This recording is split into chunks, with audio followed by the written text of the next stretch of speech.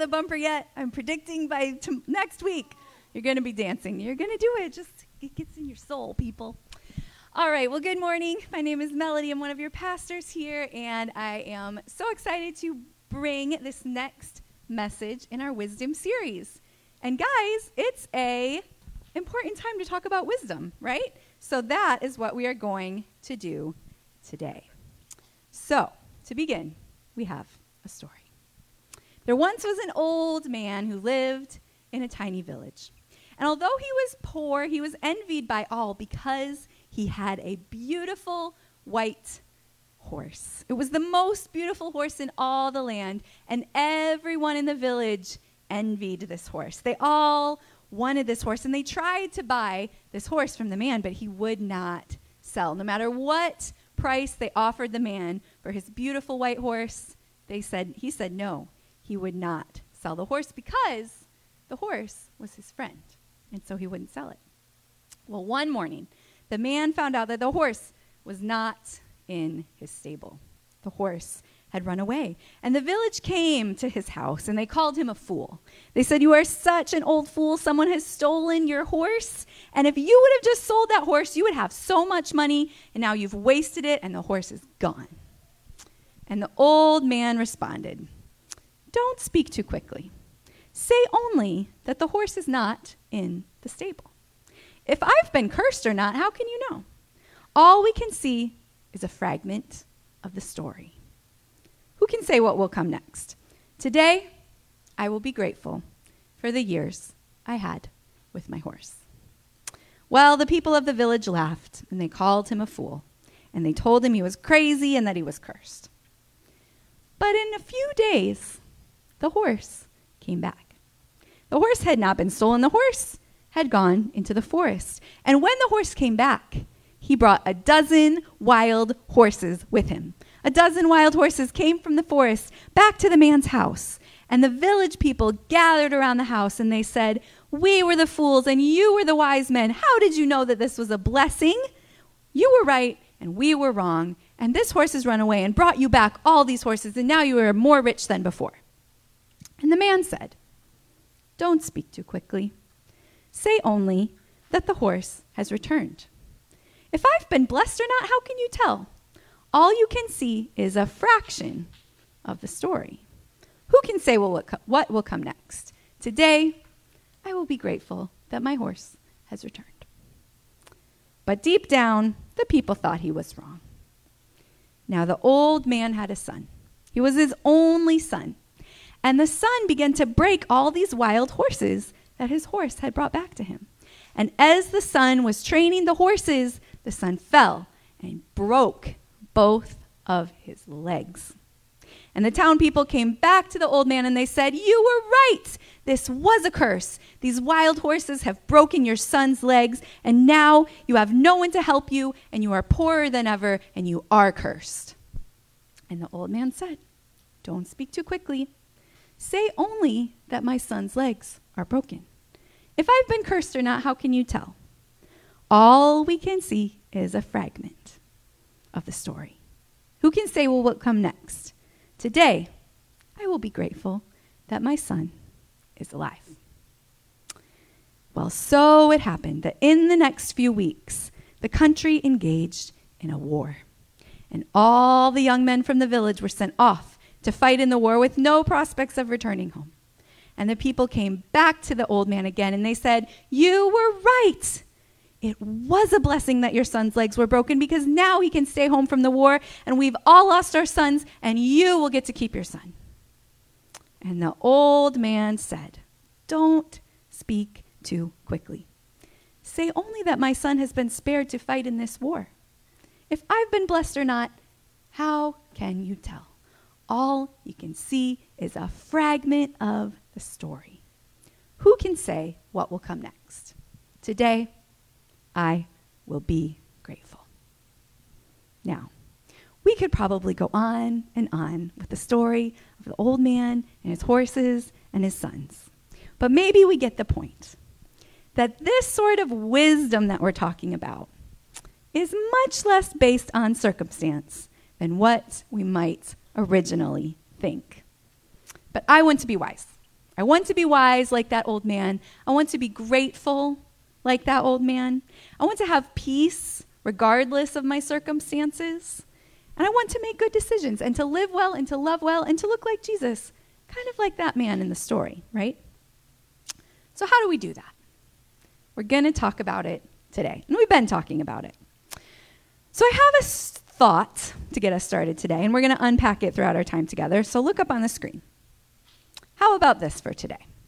Wisdom is the readiness to take action about the things that you do know. The ability to find peace in the tension of the things you do not know. And the humility to be continuously willing to learn.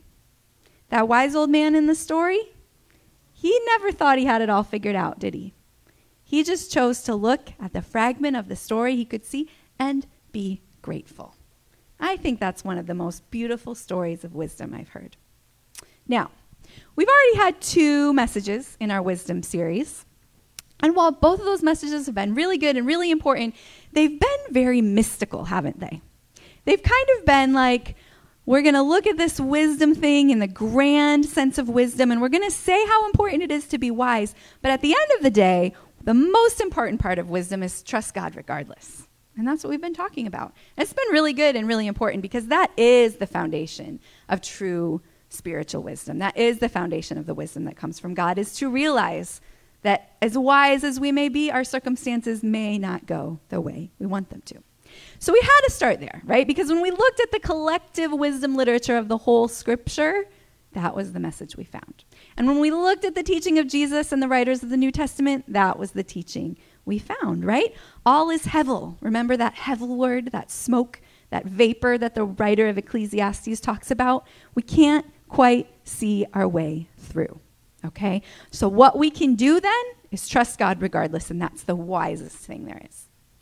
And that is the foundation of wisdom. However, is that the whole point of our wisdom series then? Are we just going to come here and we're going to say being wise isn't really enough, and really what we need is to just trust God's mysterious love for us and all will be well? No. There's more to learn about wisdom. And so that's what we're going to do. Because while the deepest and truest spiritual wisdom starts in that place of trust and surrender, there's so much more about wisdom to discover. And as we're rooted in that place of trust and surrender, that chokmah that we talked about, the Spirit of God that is wisdom, will become alive in us. So, wisdom is more than trust and surrender. It's what helps us to live well. Remember how we talked about to make good decisions, to thrive and flourish in our life, to be good at our jobs, to be good at school, to lead well and parent well. Wisdom is important in all of those places. So here's what we're going to talk about today. Wisdom is not only found in the mystical and mysterious, it is also found in the practical. It's also found in the practical. Okay, so this week and next week, we're going to talk more about the path of wisdom. And we're going to discuss what it looks like to become wise and to practice wisdom in our lives. So here's a question to think about. Do we acquire wisdom as a gift from God or by our own pursuits? What do you guys think? Anybody have an answer? Is it a gift from God or is it something we have to work for? Both. You're so smart. Both. That is the correct answer. It is both, right? Wisdom is a gift from God. It is chokmah. It is the Spirit of God alive in us. It is part of his nature. It's Christ in us. Remember our memory verse, Proverbs 2:6. For the Lord grants wisdom. From his mouth comes knowledge and understanding. Wisdom is a gift from God. However, it's also ours to pursue. It's also our responsibility to search for wisdom and to engage wisdom and to practice wisdom, right? The scriptures tell us so over and over. In Proverbs 4:7, we've read this one before. Actually, it's in our bumper. It says, getting wisdom is the wisest thing you can do. And whatever else you do, develop good judgment. The writer of Proverbs is encouraging us to pursue this, to choose it. So, I'm excited for this part of the series because we're going to talk about how we can say yes to this invitation from God to be wise, to get wisdom, okay? And for those of you who like steps and processes and practical teaching, we get to go there today, and I'm pretty excited about it because I like that kind of teaching from time to time to ground me a little bit in all the mystical that is our spirituality. But I will say, I am absolutely 100% certain that wisdom cannot be boiled down into a formula or a set of bullet points, okay? Even though that's what we're going to get the next couple weeks, it cannot be boiled down to that, of course. But our human minds, I think, can take another step towards understanding it. And so that's what we're going to do. So today, I'm going to suggest a little formula. And this is funny because it's like the opposite of wisdom, right, to boil it down to a formula. However, I learned this from my dad, and as I've told you before, my dad is the wisest person that I know.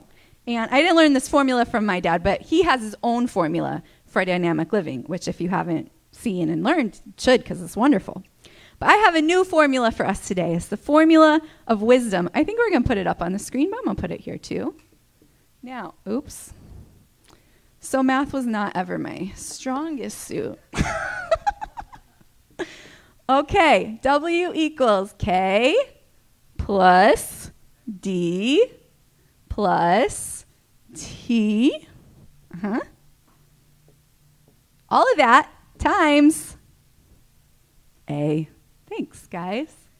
K plus D plus T, all of that added together times A. Now you know what you got to do about these parentheses here, right? You got to add all that stuff together. Yeah, you add those things together before you multiply. Good job. All right. Now let's see if you guys can guess what these letters stand for. I feel like you're pretty smart people. What do you think W stands for? Wisdom. Yeah, wisdom. All right, we're going to put that here. Oh, well then kids don't... Oh, yeah, the other ones aren't on the paper. All right, what do you think K stands for? Kindness, that's a good one. Any other ideas? Killian? Knowledge. It's knowledge. Correct. Got to have knowledge in there. All right, what do you think D stands for? Stella? That's a tricky one. It's a long word. So, can somebody help her? That's super close. Discernment. Discernment. That's right. Knowledge plus discernment plus T. Anyone got a guess for T? We learned about the T the last couple weeks. Grown-ups, you got a guess? That's right. Trust. Good job. All right. Knowledge plus discernment plus trust. All of them added together. All right. Can anybody guess the multiplying factor? What's the A stand for? What was it? Oh, nope, not that. Attitude is a good guess. Yes, Matthew. What is it? Accuracy. That is a good one. I should have gotten you guys to help me add some things to this formula. The A stands for action. Action. All right. So there you go. Now you know wisdom, and we're done. Just kidding. Okay. We're going to talk about these things for a bit. Wisdom equals knowledge plus discernment plus trust times action. Acquiring knowledge plus practicing discernment plus choosing trust plus actually putting it into the world, right? So first of all, let's look at knowledge, right? We're going to look at knowledge for a very short time today because we're going to come back to it again next week. But sometimes we think of knowledge and wisdom as the same thing, right? Like if we know something, then that's wisdom sometimes. Or wisdom is having knowledge is having wisdom. However, that is not really true because people can know a lot of things but not really be wise, right? Knowledge is only one part of the puzzle. So how do we get knowledge? A lot of ways. We learn it from school. We learn it from experience. We learn it from talking to other people. We learn it from looking at history, right? Humans are built to acquire knowledge. That's something that we do without even trying. We acquire knowledge, Okay, and God tells us to do it over and over. So next week, we're going to talk more about knowledge, but we're going to move on today because this is a really important piece of wisdom, discernment. Discernment. It's a little bit trickier, and it's something that does not come to us as easily as knowledge does, okay? In fact, it has to grow and develop within us. And I would say of all of these pieces, if we were going to choose one that really has to be the gift from God, it's going to be discernment. That really, in spiritual wisdom, is going to come from Jesus inside of us. Here's how I like to define discernment when I'm thinking about it, praying about it, working to practice it in my life. I like to think of discernment as having keen insight, especially regarding knowledge that is conflicting. Keen insight regarding knowledge that is conflicting, meaning knowledge that doesn't all go together in one narrative that makes perfect sense. Now, I think you know what I'm talking about, that knowledge can conflict. But I'll give you an example. This is a personal example for me as I'm trying to practice discernment in my life, right? I know two things. One, I know that sleep is really important to me and that I should be getting 8 hours of sleep a night if I want to be a healthy individual that lives well. I know that. I also know that I am called to be the hands and feet of Jesus and that people need my love and care at all hours of the day and night. And sometimes that attention needs to extend past the time of which I usually need to go to sleep. Now, I know both of those things. Those things are both true, okay? But they don't give me a clear path to follow because they conflict.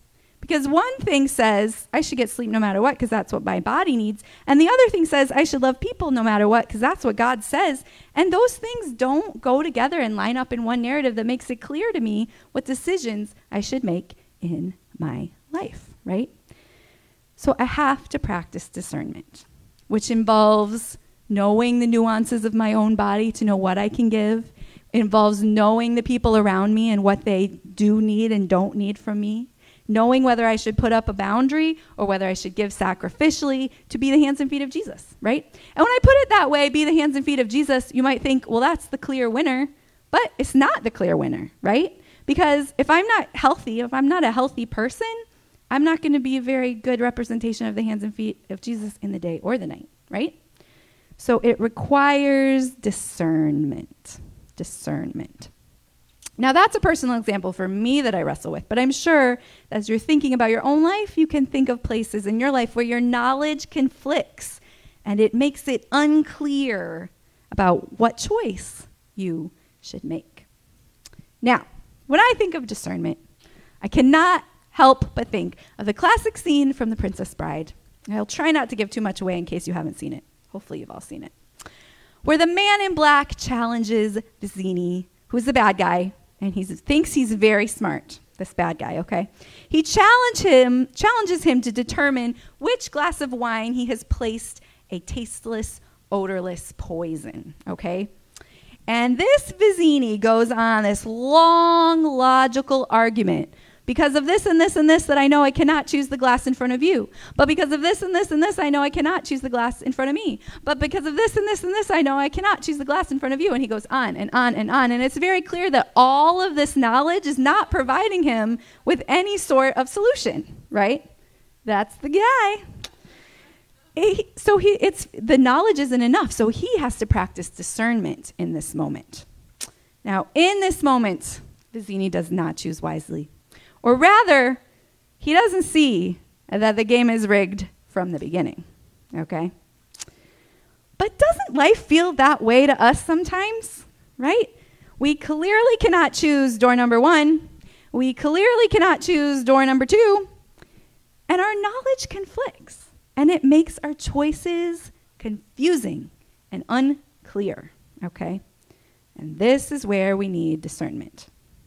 Now, we do not have all the time to unpack all of the discernment things, but I have a couple things to say about it today. Number 1, if we are truly wise, our discernment will frequently point us to a third way. A third way. If we get caught in a logic trap like Vizzini, cannot choose the wine in front of you. I cannot choose the wine in front of me. I don't know which way to go. If Vizzini would have realized the game was rigged from the beginning, he would have probably done something other than drink the poison, right?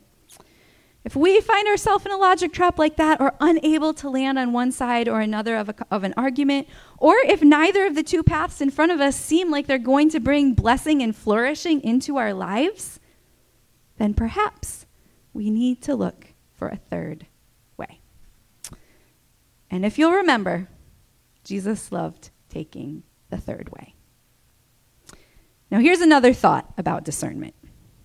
In Thessalonians 5, it says, test everything that is said and hold on to what is good.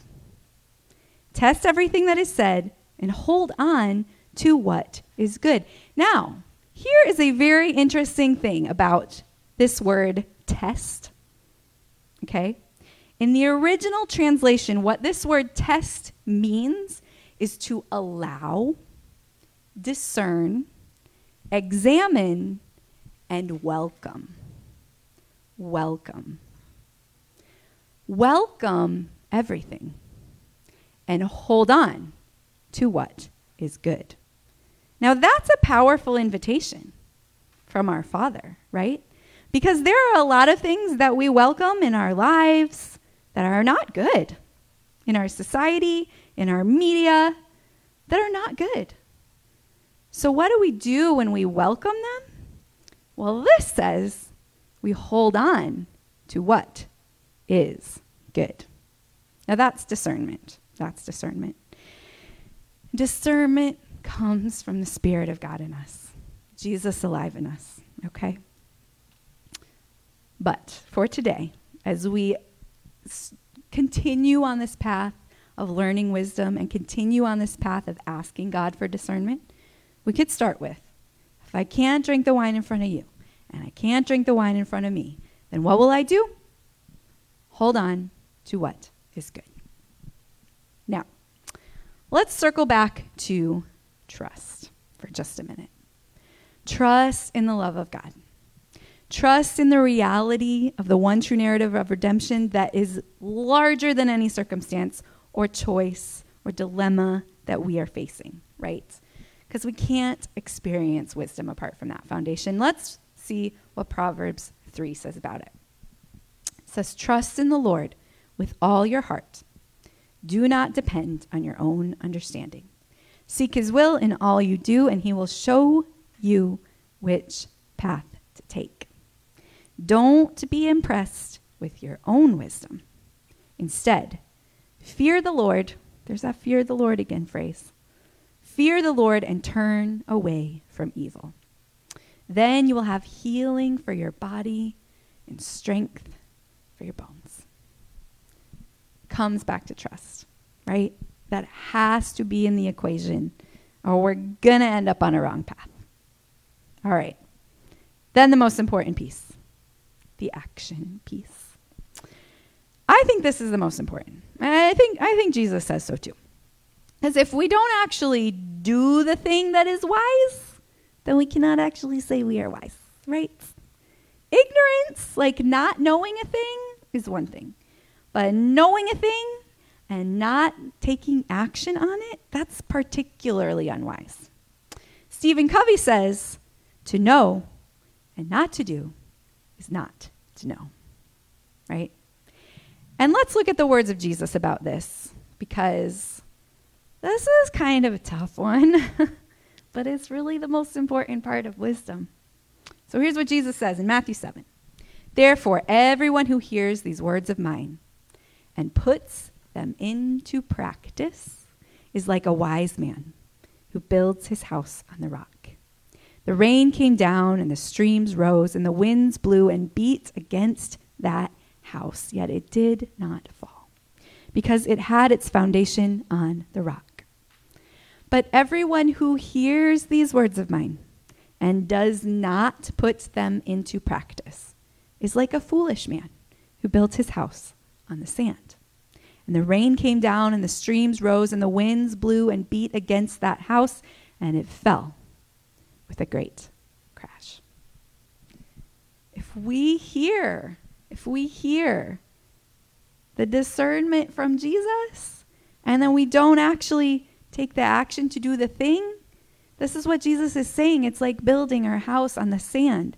And the circumstances of life will batter us if that is the path we choose. We have to take the action. We have to. That's part of wisdom. James 3 puts it like this. Do you want to be counted wise? To build a reputation for wisdom? Here's what you do. Live well, live wisely, live humbly. It's the way you live, not the way you talk, that counts. Mean-spirited ambition is not wisdom. Boasting that you are wise is not wisdom. Twisting the truth to make yourself sound wise is not wisdom. It's the furthest thing from wisdom. It's animal cunning, devilish conniving. Whether you're trying to look better than others or get the better of others, things fall apart and everyone ends up at the other's throats. Real wisdom, God's wisdom, begins with a holy life. It's characterized by getting along with others. It's gentle and reasonable, overflowing with mercy and blessings, not hot one day and cold the next, not two-faced. You can develop a healthy, robust community that lives right with God and enjoys its results only if you do the hard work of getting along with each other, treating each other with dignity and honor. This is about action. This is about taking the truth of what we know and the reality of what we have discerned and the truth of the trust in our hearts and moving into it, stepping into it, doing the things that look like Jesus. That is real wisdom. And we cannot call ourselves wise without the action. So let's do some case studies with this formula to see if it works, okay? Shayna shared this quote with me last week, and I thought it was very helpful. She said, knowledge is knowing that a tomato is a fruit. Wisdom is knowing not to put it in a fruit salad. It's a good one. Now, we can break that down even further in this framework, okay? Knowledge. The knowledge is a tomato is a fruit. Discernment is don't put it in a fruit salad. Trust is I trust the creator of this fruit, even though it tastes like a vegetable. And action is not actually putting it in the fruit salad. Thank you for that. Okay. You see what I'm saying? If we know that the tomato is a fruit and we know that it's not good to put in the fruit salad and we trust that it tastes how it tastes because God created that way, but then we still put in the fruit salad like we're not wise, right? Now that's an obvious one. I don't think probably many of you have put tomato in a fruit salad.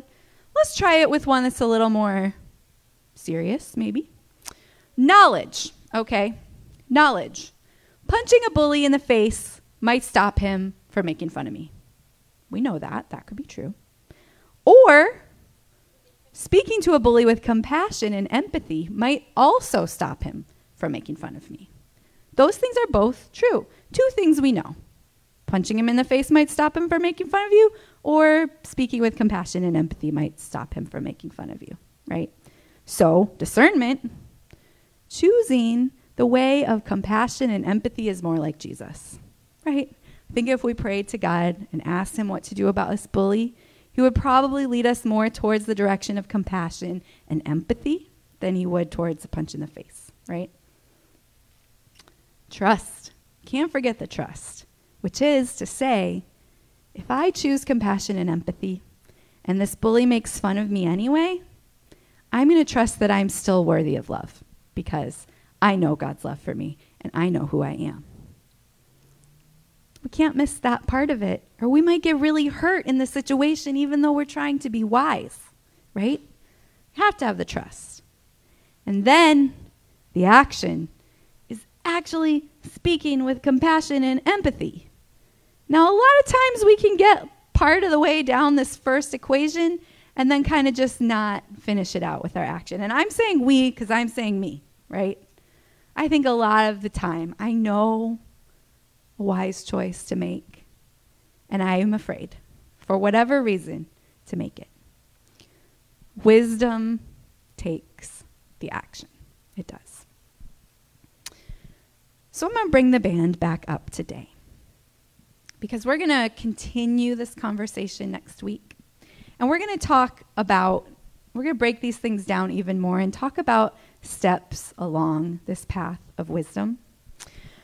But I hope that this is making sense to you guys today and helping us to see that wisdom is both a gift from God and the result of a conscious effort on our part. So Paul prays a prayer for the Ephesians, and I'm going to read it as part of our prayer today. He writes, "Ever since I first heard of your strong faith in the Lord Jesus and your love for God's people everywhere, I have not stopped thanking God for you. I pray for you constantly, asking God, the glorious Father of our Lord Jesus, to give you spiritual wisdom and insight, so that you might grow in your knowledge of God. I pray that your hearts will be flooded with light, so that you can understand the confident hope that he has given to those he called his holy people, who are his rich and glorious inheritance." Now we're going to sing a song, Head to the Heart. I think you guys know it. And this song, I know we just talked really practically about wisdom. Now, we got to do that too. It's important. But this song brings it full circle back to the reality that it's a journey, guys. This wisdom thing is a journey. And God does not want us to feel shame or be hard on ourselves if we're not getting every piece in the formula right. Or if we get part way and then get too afraid to take the action. God does not want us to feel shame for that. That's what his Spirit is for. That's what his grace is for. That's what the one true narrative of redemption is that even if we don't make those wise choices, we're still beloved. We're still living in the one true narrative of redemption.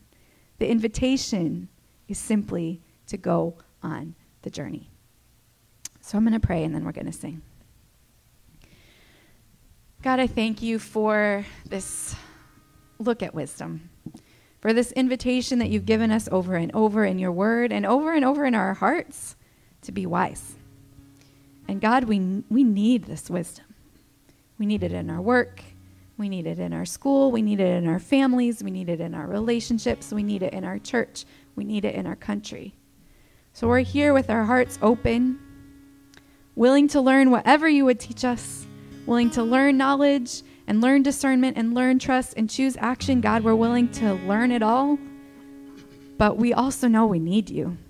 We need your Spirit to energize us and motivate us and teach us and hold us when we fall and comfort our fears and speak the truth of our belovedness. So God, I pray that you would.